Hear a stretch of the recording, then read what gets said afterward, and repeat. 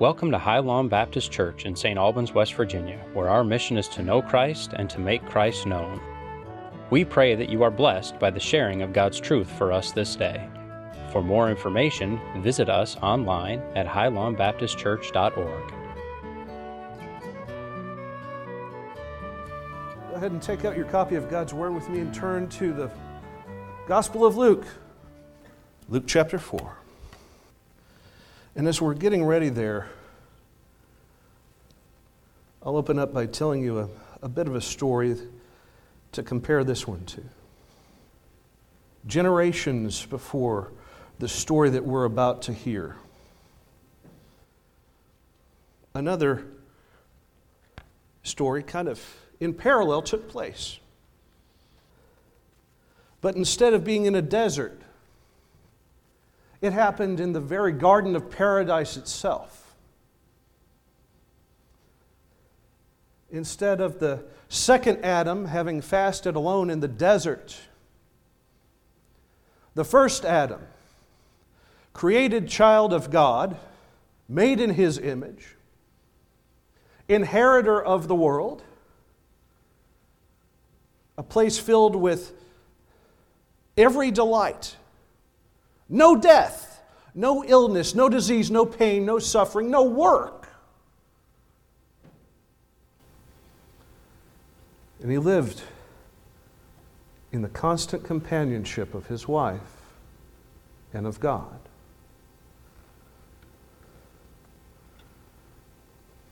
But before too awful long, a member of the heavenly court grew jealous.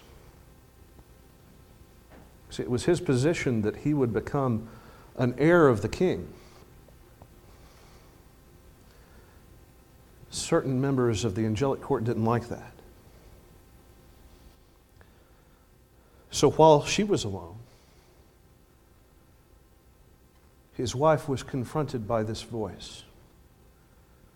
Did God really say this? Did the Word of God actually mean this? There's this one thing that God says He's holding away from you, but it's not for your own good. The reason is that God doesn't want you to grow this way. God doesn't want you to be like Him. God doesn't want you to have all of this power. God wants you to stay low. Go ahead and eat, for you will not surely die.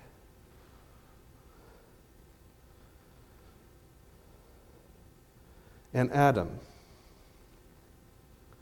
the first Adam, who didn't have to work, who didn't have to suffer in any way, shape, or form, who had all of perfection at his fingertips, who had a full belly, decided that he wanted to be his own God and fell. The story that we're about to hear takes place not in the paradise of God, but in the wilderness of Judea. An inhospitable, barren desert. A place not with the warmth of God's love, but with the beating heat of the sun. Where he was not filled with earthly delights, but was hungry because he was fasting in preparation for his mission for 40 days. Where Christ did not have the companionship of a bride at that time, but was alone, sent out by the Holy Spirit of God to be tested. I want you to notice the differences and yet the similarities in this story. As we turn together, Luke chapter 4, starting with verse 1. Jesus, full of the Holy Spirit, left the Jordan. This is right after his baptism. And he was led by the Spirit into the wilderness, where for 40 days he was tempted by the devil, and he ate nothing during those days. And at the end of them, he was hungry. Now, that seems like a well-done statement. Let me give you the context of this. In the image of Moses' 40 days on the mount when he was getting the Word of God, several rabbis to this day, in fact, went on a 40-day fast. They prepared their bodies for a time so that they could go a 40-day period on reduced intake, if anything at all. This was done in times of preparation. This was done in times of devotion. And sometimes this was done as a penitential act. But in Jesus' case, this was something that was done in reflection of the one prophet that he would be superseding. For before Moses was, I am, the voice of the Savior calls. He was preparing to assume the authority of his ministry. And so he journeys into the Judean wilderness, where for 40 days he would commit himself not to food, but to prayer, to finding the presence of God. And for 40 days, the same voice that spoke to Eve in the garden, the same voice that tempted our parents, so to speak, into falling, would now be heard by the ears of our Savior. And as the fasting cycle was drawing to a completion, as the 6-week fast was finishing, his body signaled that it was time to get back into the rhythm of eating. After you complete this kind of fast, your body tells you it's time to eat. It's a survival skill.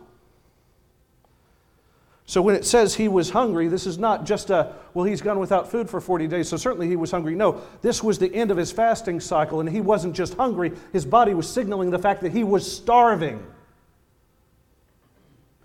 And the tempter said to him, the devil, Satan, the accuser of the brethren, the voice of the serpent of old, as John would later tell us in the book of Revelation, came to him and said, if you are the Son of God, tell this stone to become bread.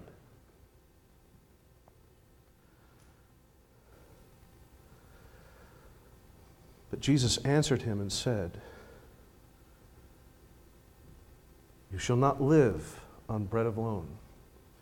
To complete the quote, but man cannot live by bread alone, but by every word that proceeds from the mouth of God. So what he's saying here, in this first temptation, the enemy is targeting Jesus' humanity. He's targeting the temptation of the flesh. He's targeting the natural needs of the person's body to go away from the will of God. And that's something that is in his playbook that is still very much part of our lives to the here and now. Incidentally, the Greek word that is translated if in your copy of God's Word, depending upon your translation, actually is an affirmative. If then you are the Son of God. More literally, it should be since you are the Son of God. This is a positive affirmation. Since you're the Son of God, if you're this hungry, if you're starving, you have the divine power. You have the magic of God, if you will. Point your fingers at those rocks and turn them into bread to satisfy your bodily desires. But Jesus says, while he is here in this particular mode of ministry, he will return one day as the coming King. He will return one day as the Lord of Lords. But as he would later say in the book of John, I do nothing unless the Father tells me. He will do nothing outside of the will of God. He will not break the law of God. And it was not the will of God right now that he should succumb to the temptation of the enemy. He should stand as an example to us of devotion. So even after the 40-day fasting cycle, even after his body was telling him the natural fast is over, we need nutrition, even after his body was starting to grow weaker and weaker and weaker, and the enemy was telling him, you have this in your power, Jesus says it is not God's will. For it is not only the natural needs of the body that we should ever consider as human beings. It's also the needs of the soul. The need of the soul is a relationship with God. The need of the soul is to belong in fellowship with our Creator. The need of the soul is to be obedient to Him who first loved us. So Jesus tells the tempter, quoting from the book of Deuteronomy, "You shall not live by bread alone." The physical needs are not all the picture. The physical needs are not it. But you can live, and you will live, by the words, by every word that proceeds from the mouth of Almighty God. We are not just a body.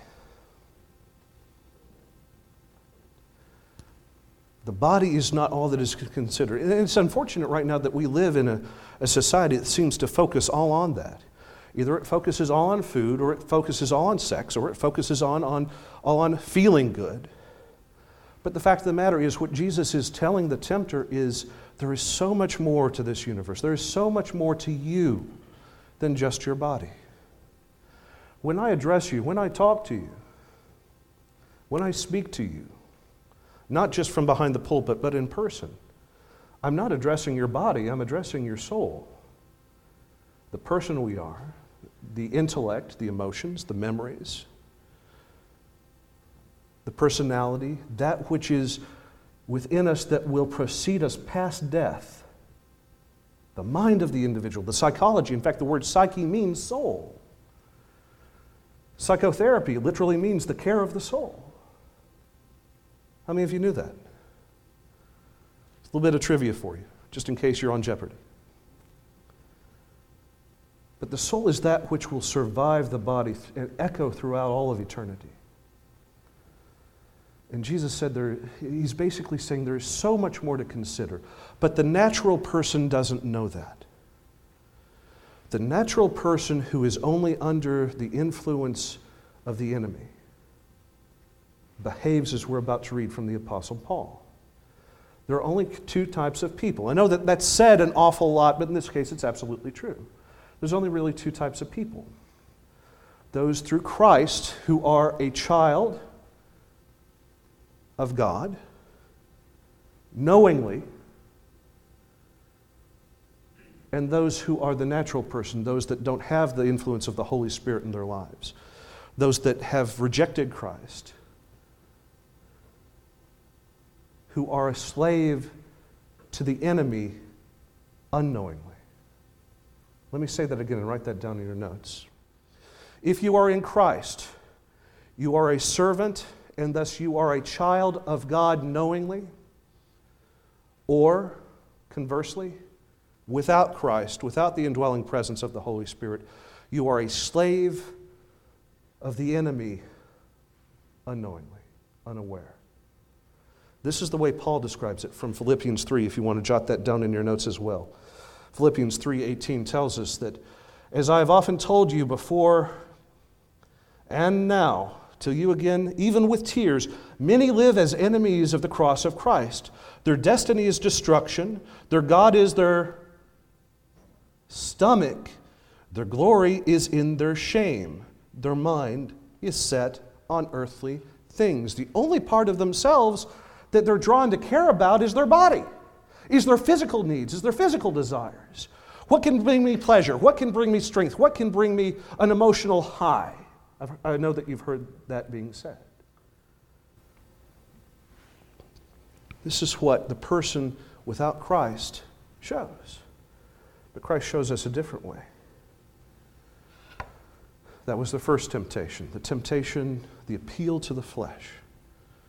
The next is the temptation of power. The enemy continues. The devil led him to a high place and showed him in an instant all the kingdoms of the world and said to him, I will give you all their authority and splendor. It has been given to me, and I can give it to anyone I want to. If you worship me, it will all be yours.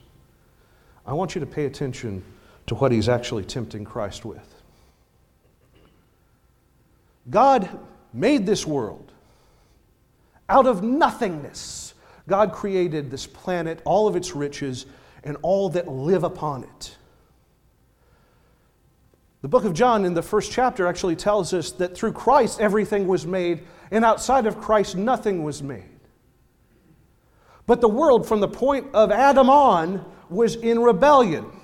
And again, if you're not in Christ as the child of God, then you are in the enemy's camp as his slave. And what the devil is telling me is because the bulk of the planet doesn't know God, has rejected God. Because the bulk of the planet doesn't worship God, they end up worshiping me. Either through idols or through their own bodies, they worship the enemy. They worship the darkness. They worship the sin. They worship the tempter. So all of this, will I let you have authority over if you do the same? From the book of the prophet Isaiah, when he calls out to an earthly king named Lucifer and says that this is an echo. You who are an earthly king are actually an echo of a heavenly reality because you are wanting to supersede God. That's what the devil tried to do. Through his rebellion, a third of the heavenly host, as we'll learn in Revelation, fell from the sky.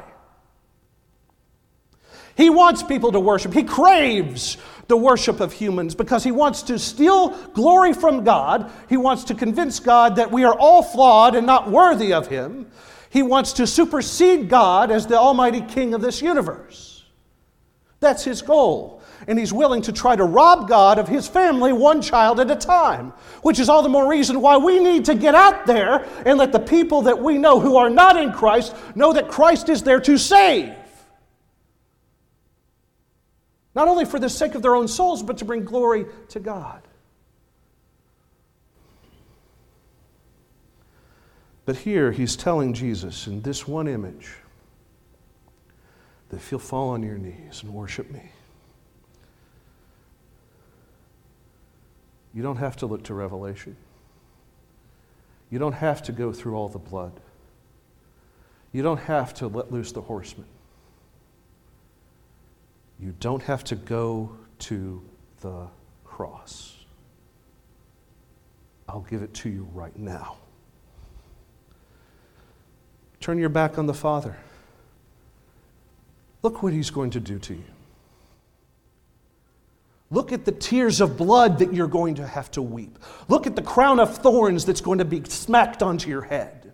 Look at the railroad spike-sized nails that are going to go through your hands and feet as you gasp for breath. Look at all that your Father is sending you to go through because of them, because of these hairless apes that don't want you, because of the very flawed, finite, fickle, feeble human beings that He created.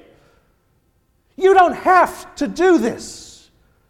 I'll give them to you right now, and you can punish them as you wish. All you have to do is bend the knee. Worship me. That's what He's really saying. Bypass the cross. Bypass Armageddon. You don't have to suffer. They don't want you anyway. That's the underlying tone. So when we read this next verse, what I really want you to understand is that he's not just quoting Deuteronomy again. He's not just defending the faith again. He's not being a fundamentalist, even though he's harboring himself in the Word of God. What he's doing is he's proclaiming a mission out of love for you. See, if there wasn't some truth in what the enemy was saying, it wouldn't be a temptation. If there was nothing, no gravity to it, it wouldn't be a temptation. But these next words that God says, He says, out of love for you. So in verse 7 that we read together, Jesus answered, "For it is written, worship the Lord your God and serve Him" what? Only. For it is the will of the Father, we will later read, that none should perish, but that all should come to repentance through Christ Jesus. The enemy says, turn your back on God and worship me. The Son of God says, my Father's will is the cross. My Father's will is that I am the first of many brethren. My Father's will is that I am the ransom. There's only room for one God. There's only ever room for one God. And this is the only God of any pantheon. This is the only God of any religion who provides a sacrifice for His children. In these few words, in this one quote, where He only speaks the Word of God, He's reminding the enemy that this is the only way, and I'm going to carry it out of God's love and God's grace. Worship the Lord your God and serve Him only. Lastly, there's the temptation of fame. In our culture today, this is a big one. Because anyone with a decent cell phone can launch a bid to be famous. They don't have to have a recording contract, thanks to things like YouTube and Facebook. They don't have to have people notice them from Los Angeles or from New York or from Florida. All they have to do is just record them, put them in the right place, and wait for the influence to begin. This is a heavy temptation for us. We want recognition. We want to feel the adulation of people. Sometimes it's as simple as wanting to know that the path we're on is the right path. But again, this is of the flesh. The only person whose will that we should honestly be concerned with is who? God's. If we're in His will, that's all that matters. You plus God make a majority. The end.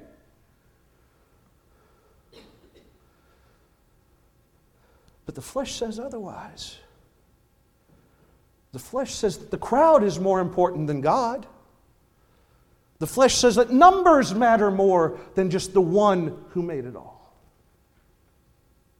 The flesh says that the lights and the pomp and the circumstance and the wealth and the dollar signs, that's what matters. That's what will make me secure. That's where my hope lies. And if that's where your hope lies in the mob, then your hope lies in vain.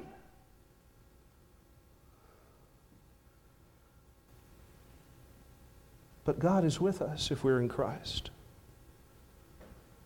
That's something that we need to harbor in our hearts always. There's a reason why I spent an entire series talking about the precious promises of God, because they hold us fast when the world doesn't.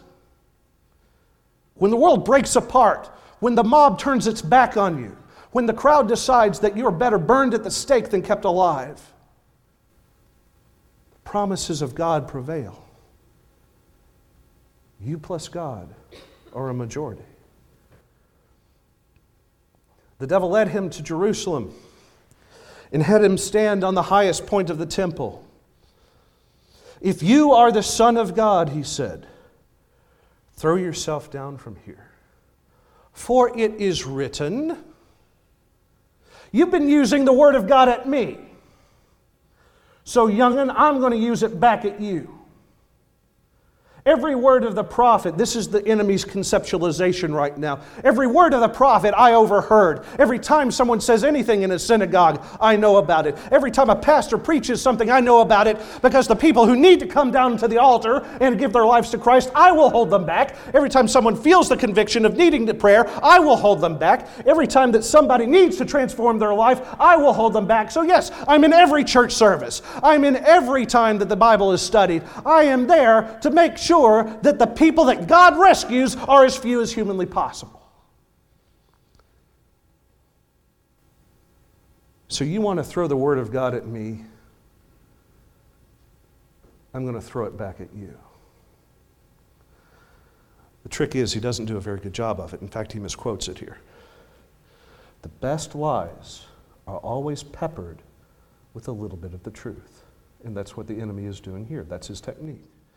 For it is written, he will command his angels concerning you to guard you carefully. They will lift you up on their hands so that you will not strike your foot against a stone. How did Jesus respond? The people down there that are the crowd, the people that are going to look up at you as you tumble, the people that are staring at you right now from the height of the temple, the place, the house of prayer, for all of Israel, for the world. These people down there are the same people that you're going to be preaching and teaching to, the same people that are going to wave palm branches in front of you, and then in the next breath turn around and say, "Let His blood be on us and our children, crucify Him." They are flawed, they are feeble, they are fickle, and they will turn their backs on you instantly. But I can give you a leg up. Throw yourself from here so that your God will send His angels to rescue you. And as they're carrying you on their pinions, the world can see with their own eyes, outside of faith. They can see with the flesh that you are the Son of God and that you have this kind of authority. Abandon your first mission. Abandon the words of the prophets. Abandon saving them. Make them an army. Let's have Armageddon right now. That's the temptation. This is what Jesus shouts back with. It is written, "Thou shalt not tempt the Lord thy God." Do not put God to the test.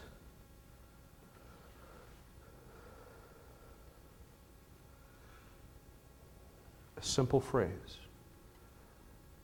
but a profound one. So the question for us to consider, because Jesus is our example, we think of this as being easy because He's the Son of God. But He is our example. Would we have the devotion to the Word of God to be able to defend ourselves, because that's the only way we can? Do we have the single-minded devotion to our Heavenly Father to glorify Him instead of wanting glory for ourselves? That's the temptation. Do we have the wherewithal and the willingness of spirit to deny our bodies so that our testimony before others, and therefore the way that we glorify God, can be preserved? See, if the world sees that those who call themselves Christians are the same as everybody else, we're not going to have an impact. If the world sees that our divorce rates inside the house of God are the same as those outside of the house of God, we're not going to have an impact. If the world sees that the people inside of the house of God are as immoral,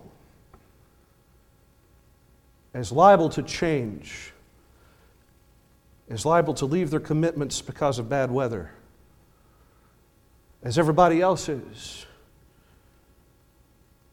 then we're not going to have an impact.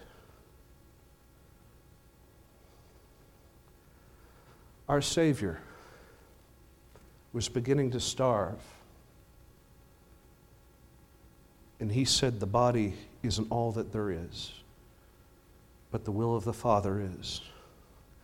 He was offered supreme authority over this universe without having to go to the cross. And He said, no, the will of the Father is that I go to the cross so that I can rescue you. He was offered the ability to shock and awe people into belief instead of preaching and teaching, instead of being a living example of the Word of God. And He reminded the enemy that the will of God is more vital and more valuable than fame and than glory.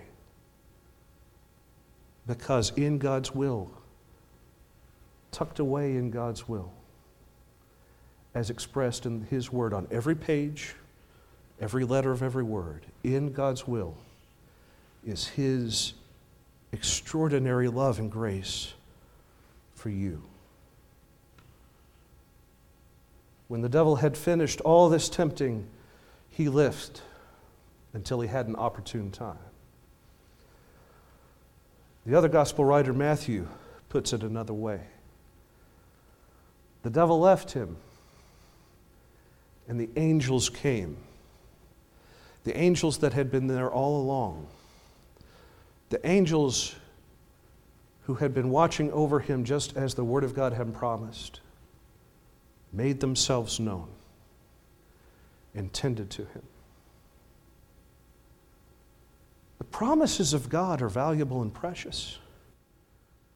The enemy tries to tempt us out of the promises of God by saying that the here and now is way too dangerous. The here and now is much more important. The here and now is all that there is. But Jesus himself, on top of the temple building, one of the wonders of the world at the time, a very high place, not only is a tall building, but the giant retaining wall that holds the building itself up.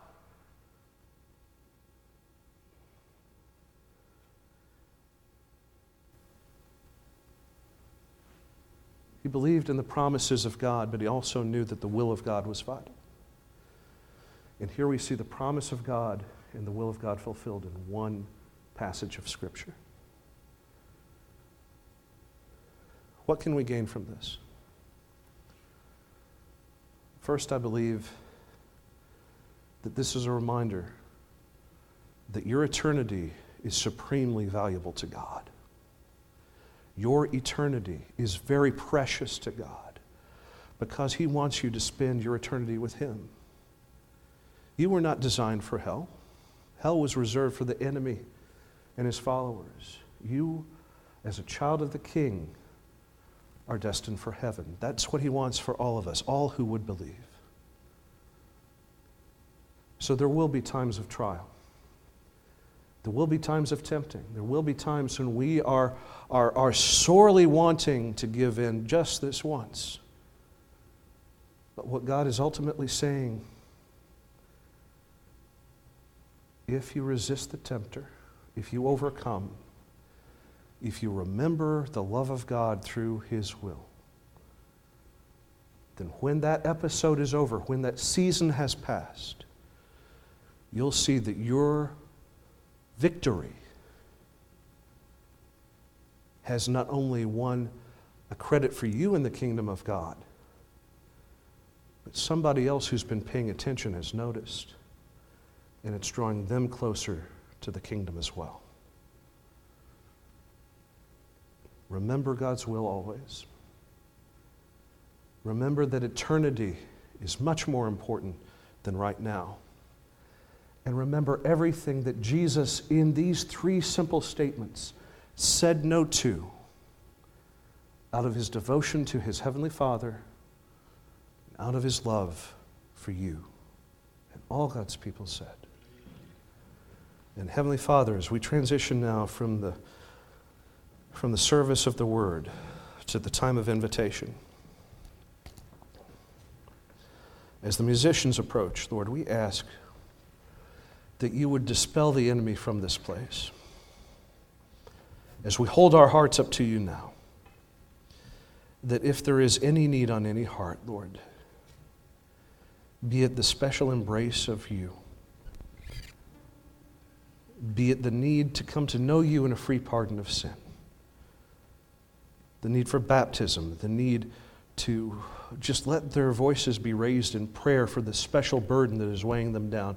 Whatever the need is, let Your will prevail here. Draw unto the altar all that You would have to come, knowing that Your love for them is much more precious than any of the temptations of the present. Let Your will be made known. In the matchless name of Christ we pray. And all God's people said, Amen. Thank you for listening to the latest podcast from High Lawn Baptist Church. If you'd like to learn more about High Lawn Baptist Church or donate to our ongoing ministry, you can do so online at highlawnbaptistchurch.org. We believe that when you love God, you share His Word, and when you love others, you spread the gospel. We hope you enjoyed today's message and pray that you'll join us again next time. Once again, thank you for listening.